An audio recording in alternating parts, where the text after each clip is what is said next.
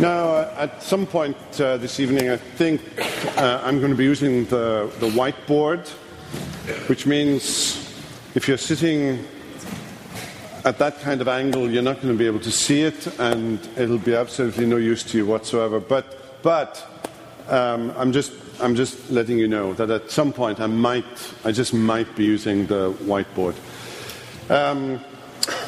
We've had a number of questions, maybe not as many as we've had in the past, but we've had some big questions that can't be answered in a yes or a no or a sentence or two. And some of these questions might take us a little while to unravel. Not all of these questions are directly related to the topics that we've been covering in this semester, which is not unusual for these Q&A sessions. The first one is this, and let me read the question to you. Do we know, or is it our business to know, of the salvation status of those who were blameless in never hearing the gospel? And then in parentheses, infants, American Indians, pre-1492, etc. Is there some chance they're like Emeth, E-M-E-T-H, Emeth in C.S. Lewis's The Last Battle? Now, the reference goes to C.S. Lewis and The Last Battle, so it gives the game away as to who asked this question, but I won't identify the person. It's an interesting question. I mean, apart from the reference to C.S. Lewis, this is a question about, can those who have never heard the gospel be saved? And is it our business? Can we ever know? Can we have an answer to that question? Is there an answer to that question? Is there a biblical answer to that question? Actually, there are 7 or 8 answers to that question if church history and even current opinion is concerned. There are somewhere around 7, 8, some would say 9 different answers that you can give to that question. But let's think about C.S. Lewis for a second. Why this reference to Emeth in The Last Battle? And as Dr. Davis will tell you, Emeth is, it's a Hebrew word, and it means something like truth or firmness. Having Hebrew scholars, in the Q&A session can be nerve-wracking if you're referring to some Hebrew. But that's probably, I'm not a C.S. Lewis expert by any means, but I imagine that's why Lewis's interest in philology and so on, that's probably why he chose the name for this character, Emeth, in The Last Battle. And Emeth was,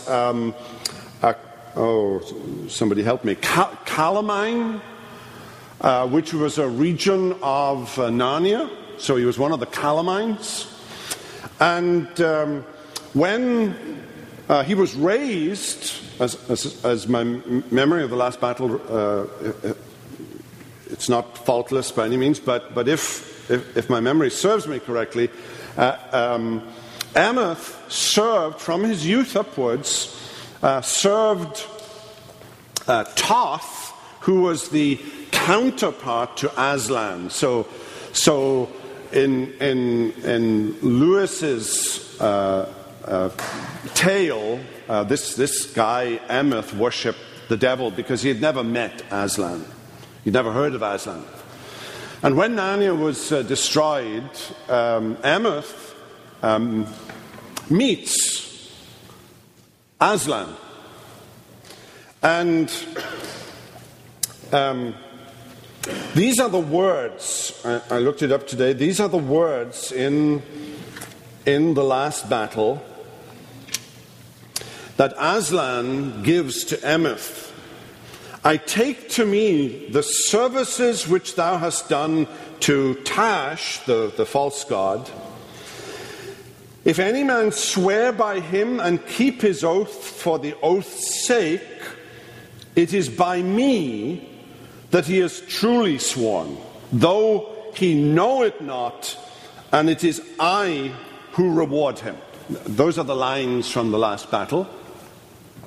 Here's a man, I mean, in C.S. Lewis's fanciful tale here, here's a man who has served Tash all of his life, but in the end, all that he did for Tash is accepted because it was done with loyalty, because it was done in truth, because it was done in commitment.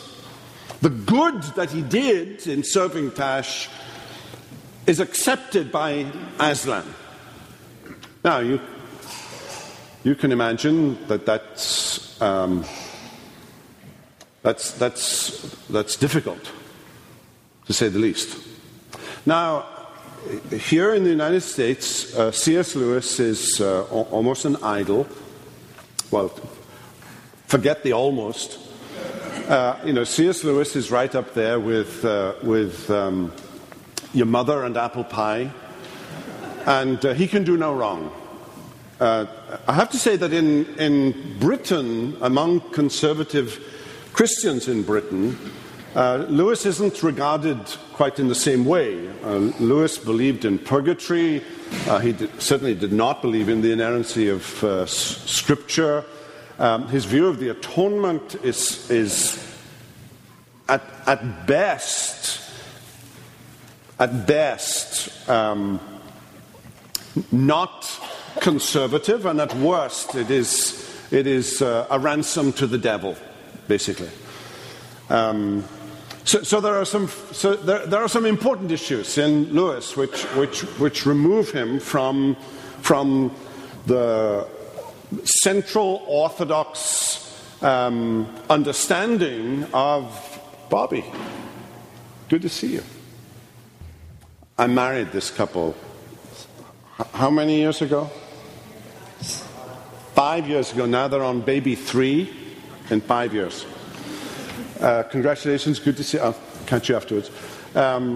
C.S. Lewis's last battle, Emeth, Tash, Aslan, words at the end that seem to imply from C.S. Lewis that you can live a life never having heard of Aslan, or let's forget the allegory, never having heard of Jesus, but those works that you did in faith, in honesty, in uprightness, will be regarded in the end as works done for Jesus.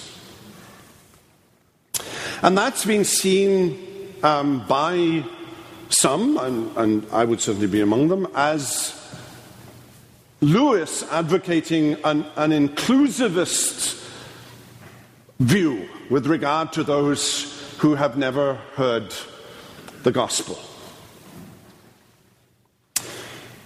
Now let's think about this issue. This is a very important issue. It's a very emotional issue. It's a very sensitive issue. We tend to think of those who have never heard the gospel as those living in some island in the Pacific, wherever that flight, that plane has gone missing. Somewhere far away, people that are on the fringes of our knowledge. But in truth and in reality, the person who's never really heard of Jesus and never really heard the gospel can be living next door to you. Right? So we're not really talking about a tribe in the Amazon jungle that's far off, cut off from civilization. I mean, the person next door to you might never really have heard the gospel. And to be honest, I think until I reached 18, until I read John Stott's book, I'm not aware that anyone ever told me what the gospel was. So for the first 18 years of my life, I too was in this category of those who have never really heard the gospel. Now, what kind of answer do you give to this question about those who have never heard the gospel, never heard of Jesus? Well, there are all kinds of answers. One answer is church exclusivism. That's the view Cyprian, among the church fathers, advocated a view, forgive the Latin, extra ecclesiam nulla salus, outside the church there is no salvation. Now, the Westminster Confession modified Cyprian a little and added the word ordinarily outside of the church there is no salvation. In other words, that the church was kind of central to the propagation of the gospel. But Cyprian put it in bold letters. I mean, outside of the church, there can be no salvation. Let's take another opinion. Another opinion would be that of, say, John Piper.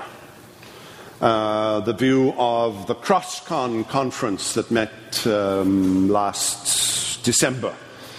I forget the numbers, 6,000 or so young students, folk aged between 18 and 22, 23 or so.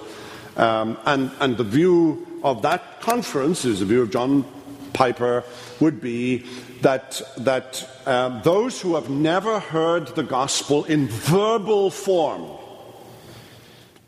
right, those who have never heard the gospel in verbal form cannot be saved. That you must hear the gospel in verbal form and respond to it, otherwise you cannot be saved. There is a view, we might call it the special revelation exclusivism, that God can speak or appear to someone in some far-off island. They may never heard the gospel from someone else. They've never encountered a Bible. They don't have access to the internet, but God can visit them and speak to them the gospel. Timothy George, for example, at Beeson would hold to a view of that nature, that God can reveal himself supernaturally and make the gospel known apart from another human being. There's another response. There is what's called the agnostic response. I don't know the answer to this question, and you shouldn't attempt to answer it. And I think that J.I. Packer is somewhere in that category. That this is a question that's beyond and outside the written word of God, and Scripture is silent about the unevangelized. And therefore we don't know whether it's possible or not for somebody who's never heard the gospel to be saved. There is a general revelation inclusivism view that says that people can be saved just by looking at the Grand Canyon, or looking at the Danube, or seeing the Alps. Just by seeing God in creation, that they can be saved. There is another view, the world religions view, that all religions are more or less equally the same, that there's good, there's truth, a little bit of truth in all of the religions. So you can be a good Hindu or a Buddhist or a Shintoist, and you can hear the gospel in different words for sure, but there's a little bit of the gospel in all of the world religions. That's another answer. There is just the simple universalist view. Everybody's going to be saved anyway. So it doesn't, the question is kind of moot, whether you hear the gospel or not, because everybody's going to be saved. So there are lots of answers to these questions. My answer would be John Piper's answer. My answer is the Romans 10 answer, that the gospel needs to be, how shall they be saved without a preacher? Right? That they actually need to hear verbalized the gospel.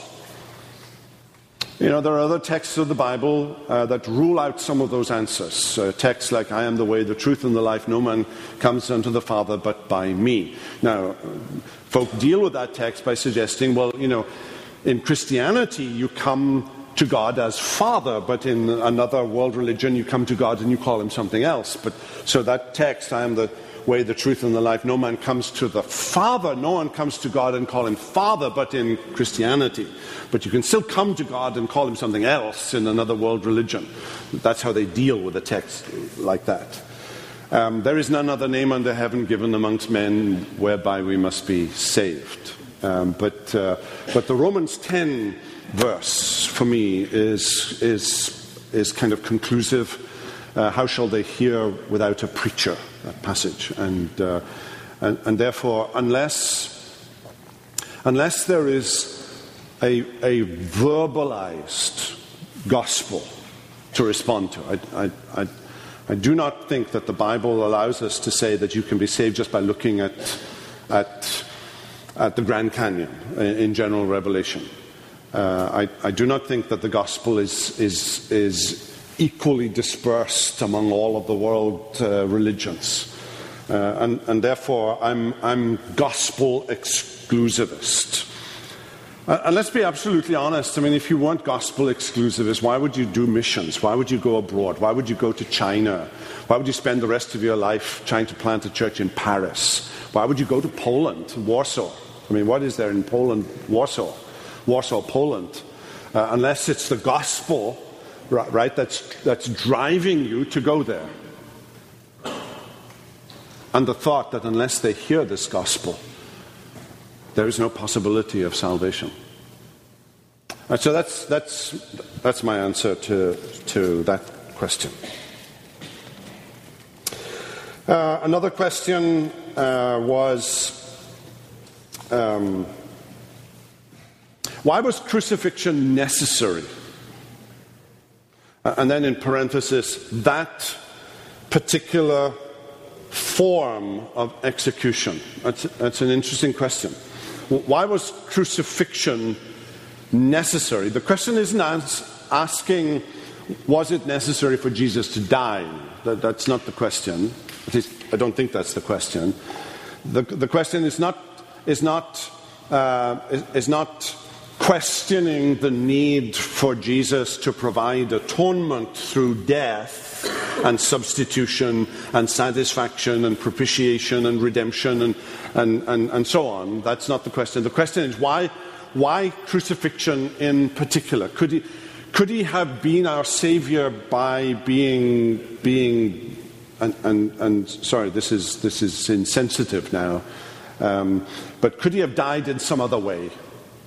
By a beheading or something, some other form of death, would that have been acceptable?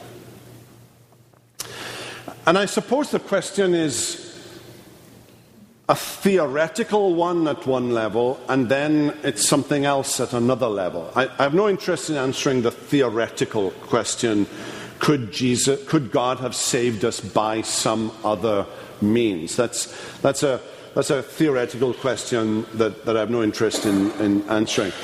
But once you have the Old Testament, does the Old Testament itself provide for us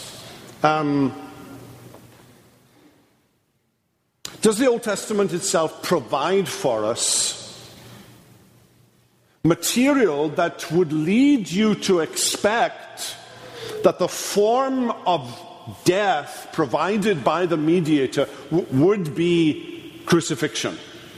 I think that's the question that we're trying to answer. And it seems to me that one text that was important to Jesus himself as Jesus faced his own death, what text came to mind? And one of those texts is Psalm 22.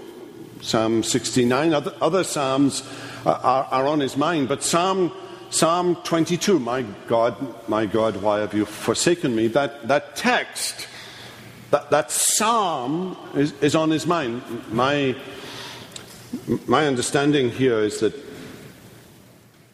Jesus learned the Old Testament. I remember Sinclair Ferguson saying in a sermon a year or two, well, he's been gone a year, but 2 years ago, I remember him vividly saying that it was his opinion that Jesus had memorized the Old Testament. And and Dr. Ferguson, if you're listening, which I doubt that he is, but I have no means of proving that. I have no means of disproving that. I certainly believe with all of my heart that he knew great portions of the Old Testament. Now, don't default into saying he's God, so he knows everything. We're not talking about his divine nature. We're talking about his human nature. And he grew in wisdom and in stature and in favor with God and with men, so he learned the Old Testament scriptures the same way that you and I learn the Old Testament scriptures by memorization. Now, what kind of memorization facility do you have when you don't have sin? That I am looking forward to actually experiencing. And so I think that a sinless mind has an ability to learn and retain that a sinful mind certainly does not. But it's not. We shouldn't go there thinking that learning was something easy for Jesus. I mean, it was something that involved effort. I think he deliberately meditated on passages of Scripture like Psalm 22, which contains the words, "They pierced my hands and my feet." So what I'm saying is that in the Old Testament there is a prophecy, if you take the 22nd Psalm to be messianic at its core, and that Jesus read it in a messianic way, so he takes on the tenor of Psalm 22. It contains within it a kind of prediction that it involves piercing of hands and feet, which is certainly a signal to crucifixion. You know, the Old Testament certainly says, "Cursed is everyone who hangs upon a tree," and that text is taken up by Paul in Galatians as indicative of the death of Jesus in crucifixion. So I think that the Old Testament in prophecy, God in prophecy foresaw that the means of execution in a Roman Empire would have been crucifixion. Now is there something about crucifixion more than any other kind of death that is more significant? And I'm not sure I want to go there, but I do think that crucifixion is shadowed in the Old Testament in some of these passages. Another question of a very different sort, and Rosemary, you need to be listening to this one. Do cats go to heaven? You know, we always get one question like this. And I imagine the question was asked with tongue-in-cheek. You know, nobody doubts that dogs go to heaven, but a lot of you seem to doubt cats go to heaven, and I have a doubt about one particular cat, for sure. Actually, it's a more interesting and perhaps more important question than you might think. You know, if you have your Bibles, and this declares now something about you if you actually bring your Bible to a meeting of this sort, but if you don't, I'm going to read it to you, so you're okay. But turn to 1 Corinthians 15 and verse 38. I was thinking about this passage because I was actually lecturing on this passage on Monday to my students in Atlanta. And it, you know how you read the Bible and you think you read the Bible all the time, and then you see something that you've never actually seen before. It's there. It's not new. I don't believe the Bible changes. It's you that's missed it all along. You've read it so many times, but you'd never quite seen it in this light. And it suddenly emerged to me on Monday, 1 Corinthians 15:38. Paul is talking about the resurrection body. And someone will ask, back in verse 35, someone will ask, how are the dead raised? What kind of body do they come? And Paul kind of, in very Paul-like way, says, you foolish person. What you sow does not come to life unless it dies, and what you sow is not the body that is to be, but a bare kernel, perhaps of wheat or of some other grain. And so first of all, he's saying, there's a link between this body and the resurrection body that is parallel to the link between a seed and a flower, a seed and a plant.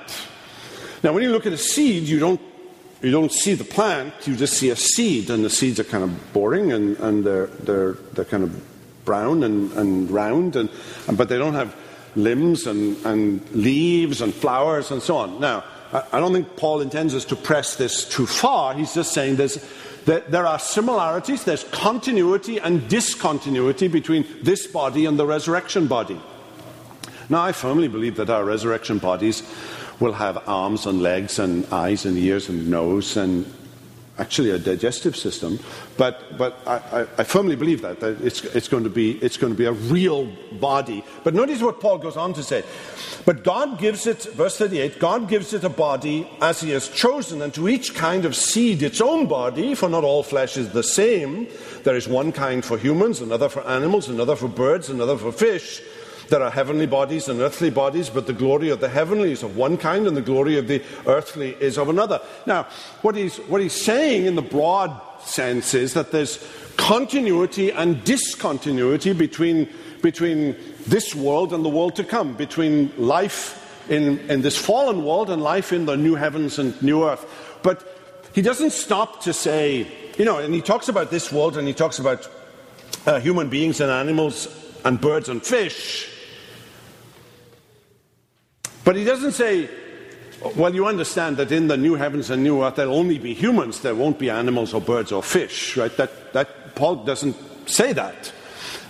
And I think the expectation is that what is true of life and existence in this world will, with perhaps some discontinuities, be true of life in the new heavens and in the new earth. So there will be animals and fish and birds in the new heavens and new earth. Now, if you take Revelation literally, because that's the way you read Revelation, and you see that there will be no more sea, right, in Revelation. Rules out fish and whales and octopuses and so on, right? But that's not what John is saying. That's for another time, another place. But it is interesting to me why this question is often asked and why this question is often, the answer to this question is often puzzled at when the answer to are there dogs in heaven, the answer is of course. I mean, of course. Why would there not be? And especially for Calvinists, now and don't take offense now, but the Lutherans believed that the new heavens and new earth involved a complete obliteration of this universe, whereas the Calvinists talked about it being restored. Because creation itself isn't sinful. And God's work is restorative. And so what is he going to restore? He's going to restore Eden. I mean, if you read Revelation 21 and 22, what have you got? Well, you've got Eden. you've got fruit trees on either side of the river. What's in the river? Nothing? No! Fish! Bass and trout and salmon and... Why not? Actually, I'm not so much interested in the answer to the question, are there cats in heaven? And the answer is, yes, I fully expect to see feline types in heaven. But that question doesn't interest me so much as what kind of heaven, and often when we think about heaven, we're thinking about the intermediate state rather than the end, the new heavens and new earth. What kind of future existence do you anticipate? And I think my exhortation would be, your view of heaven is far too small. It's actually far too confining. God made us, and He will remake us, as he has already done in Christ, in anticipation of the new heavens and new earth to be gardeners and explorers, to go where no man has gone before. Star Trek. So do cats go to heaven? Here's another question. Yes? Can I ask an important follow-up question to the first one that you did? You indicated that John Piper indicated that you had to hear the gospel. I'm sure that within the work that I was in, other people could take losses of pregnancy and also have some folks who are unable to formally comprehend things. And the Westminster Confession says that these people can be touched by the Spirit. You did not mention that. Would you comment on that? What the Westminster Confession says is that elect infants and those who are incapable of understanding the gospel, and what they have in mind is not the unevangelized, but those who are mentally incapable of understanding the gospel. And what they said was that elect infants and those incapable of understanding the gospel are saved. Now, in one sense, that statement isn't saying a great deal, because it is of the nature of election that all elect will be saved. Right? So what they're not saying is that all infants and all those who are incapable of understanding the gospel will be saved. Now, they didn't say that because they couldn't prove that from Scripture. Even though I think it was the view of the vast majority of them, if not of all of them. It was certainly the view of the majority of the Westminster Divines that all children dying in infancy are saved. That was their view. They couldn't prove that from Scripture. There was no Scripture verse that could prove that. So what they, rather than say nothing, they said something pastorally. And what they said was that all elect infants will be saved. And I think if you went and asked another question of them and say, do you think that infants who die in infancy are elect? Most of them would have said, yes, that is my view. That's my view, my personal view. I can't prove that from the Bible. I can get close to it with the death of David and Bathsheba's illegitimate son and David's words. The expert is sitting over here on all things 1 Samuel. And John Piper would be of that nature. John Piper's statement about the unevangelized is not about infants, and it's not about those incapable of understanding the gospel. It's about the unreached people groups. That would be his concern. Yeah. It's very important. It's very important. Here's another question. If the elect are chosen to salvation before time began, does that mean that God also chose whom he would send to hell before time began? Does God destine both those whom he saves and those who go to hell? If so, is that what Paul describes in Romans 9? Now, Romans 9, the allusion to Romans 9 are the words, Jacob have I loved, Esau have I hated. Romans 9 is Paul saying, does not the potter have the right to make one vessel to honor and another to dishonor? In Romans 9, Paul is arguing about divine sovereignty.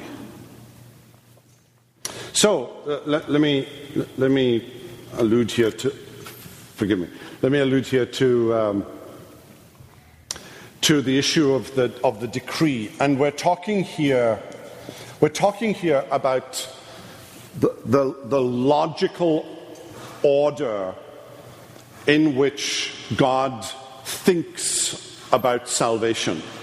So let me just narrow it to two issues here. One is election,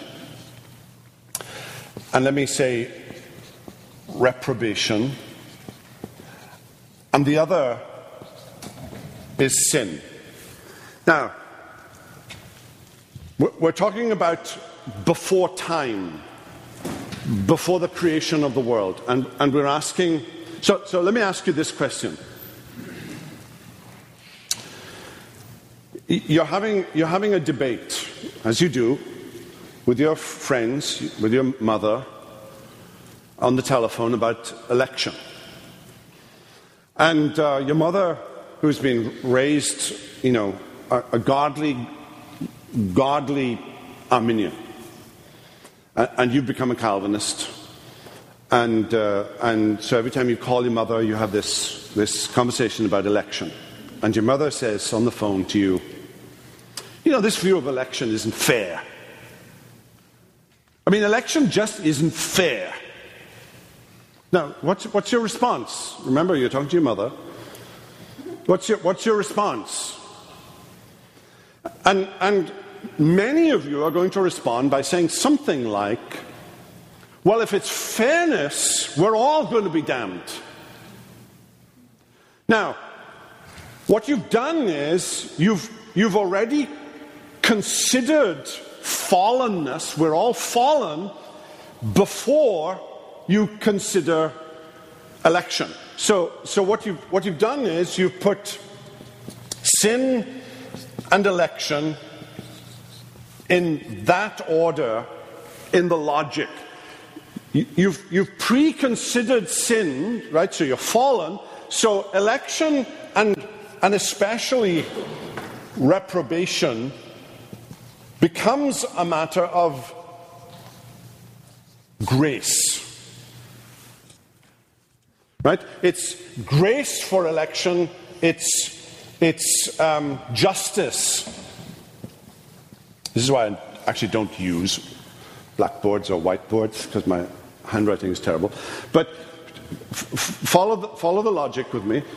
If there is a pre-consideration of sin, election is choosing somebody who deserves hell but gets heaven. That's grace. Reprobation is simply getting what you deserve. I mean, if God does nothing at all, what you get is justice. This order technically is called infralapsarian because the doctrine or the consideration of election is below the consideration of sin. Now, the question was, if the elect are chosen to salvation before time began, does that mean that God also chose whom he would send to hell before time began? Does God destine both those whom he saves and those who go to hell? If so, is that what Paul describes in Romans 9? One answer to the question is, does God choose? Is it a matter of the will of God who is elect and who is reprobate? And the answer to that is most certainly yes. Everything, in one sense, falls beneath the will of God. Nothing happens without God willing it to happen. without him willing it to happen before it happens, without God willing it to happen in the way that it happens. The answer to the question, is Romans 9 speaking about the logic of the order of the decrees? That's another question. And although I've answered this question here in an infralapsarian way, there is another way of answering this question, and simply saying God is sovereign and he can do as he pleases. He can elect and reprobate as he pleases. And who are you to say otherwise? In which case, reprobation is not a matter of justice. Reprobation is just a matter of sovereignty. And if you argue like that, then as actually many in the 17th century did argue like that, then that puts you in a supralapsarian category. Whether you're infra or supra is beside the point. I don't consider that to be an issue of orthodoxy. That's just an opinion, because I think that the information of the Bible can be taken in more than one direction here. But what is absolutely crucial is that God's sovereignty is maintained. Whether that sovereignty is a matter of justice is a debatable issue. Here's another question. What should we tell friends, believers and unbelievers, who are running to see the movie Heaven is for Real?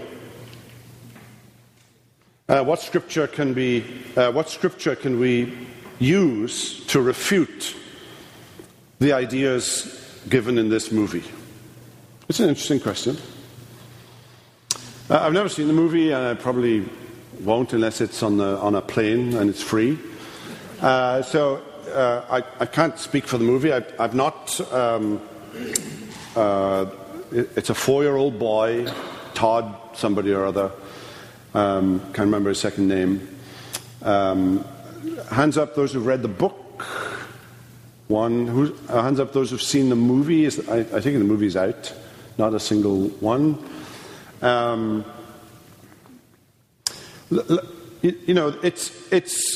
It's the more general question that interests me rather than the specific one. I know nothing about this 4-year-old boy or the genuineness of what he experienced, right? Or the veracity with which he retells this story, or the veracity or otherwise of his parents or the church to which he belongs. I know nothing about that, nor can I comment on it.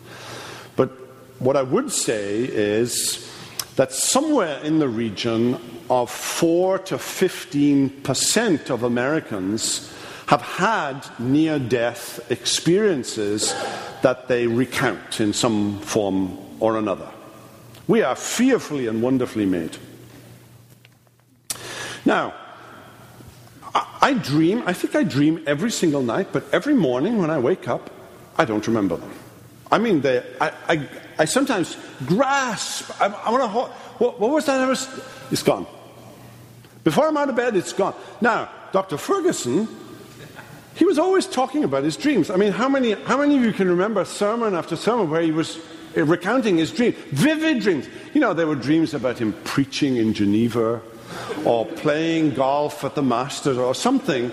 You know, I never have those dreams. Most of my dreams I can't remember, and the ones that I do, I don't want to tell you about. But we are fearfully and wonderfully made. That first of all. This particular book, now movie, Heaven is for Real, there have been others like it. I don't remember the titles now, but 90 Minutes in Heaven or 24 Minutes in Hell, or there have been both of those. I seem to recall have been popular. I would say, first of all, there is no persuading the gullible. I mean, the gullible are going to believe whatever they're going to believe, and no amount of rational, coherent, logical sensible analysis is going to change their opinion. So anything that I would say or anything that you would say here is probably unlikely to impress or change the mind of those who would go and see a movie. I think the movie is probably wonderful. I think it's probably a great experience. I'm not sure it's worth $10 to see. But as a movie, I'm sure it's a great story. It's interesting. It's clean. I presume. I mean, I have never seen it, so I'm just presuming. And I'm not advocating that anybody should go and see it. But what does the Bible say? And that's the question that we've always got to ask. I mean, what does the Bible say? And so Jesus tells a parable of the rich man and Lazarus. It's a parable, for sure. And so the rich man begs that someone go and speak to his family, who are still alive. And what is the response? If they don't believe Moses and the prophets, neither will they believe if they go and see heaven is for real. Right? That's the point of the parable. If they don't believe Moses and the prophets, I mean, it's not even the New Testament. I mean, it's the Old Testament. It's the Old Testament. If they don't believe the Old Testament, neither are they going to believe if someone rises from the dead. That's a very interesting answer, isn't it? What they need is to believe what's already given to them, before them, the Bible. Is heaven for real an evangelistic tool? No, it's not. I haven't seen it, so I can't analyze it, but is it an evangelistic tool? Does it prove that there's an afterlife? No, it doesn't. Any more than Narnia exists or that there are hobbits.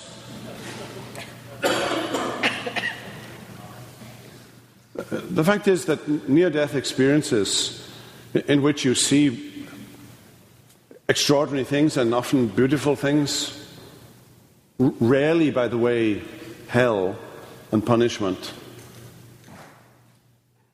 It's not exclusive to those who are nominally Christian. It's an experience that you'll find in humanity. I mean, it's an experience you'll find in all the world religions. So it's nothing exclusively Christian about it. I did look up briefly Karol Zaleski. Sounds Polish. Karol Zaleski, The Life of the World to Come. And it's an analysis of these near-death experiences. And one of the conclusions of this book was just how few of these near-death experiences ever spoke about hell or suffering. It was almost exclusively a near-death experience that was very pleasurable, and so on. So, what should we tell friends? Enjoy it for what it is. It's just a piece of fantasy.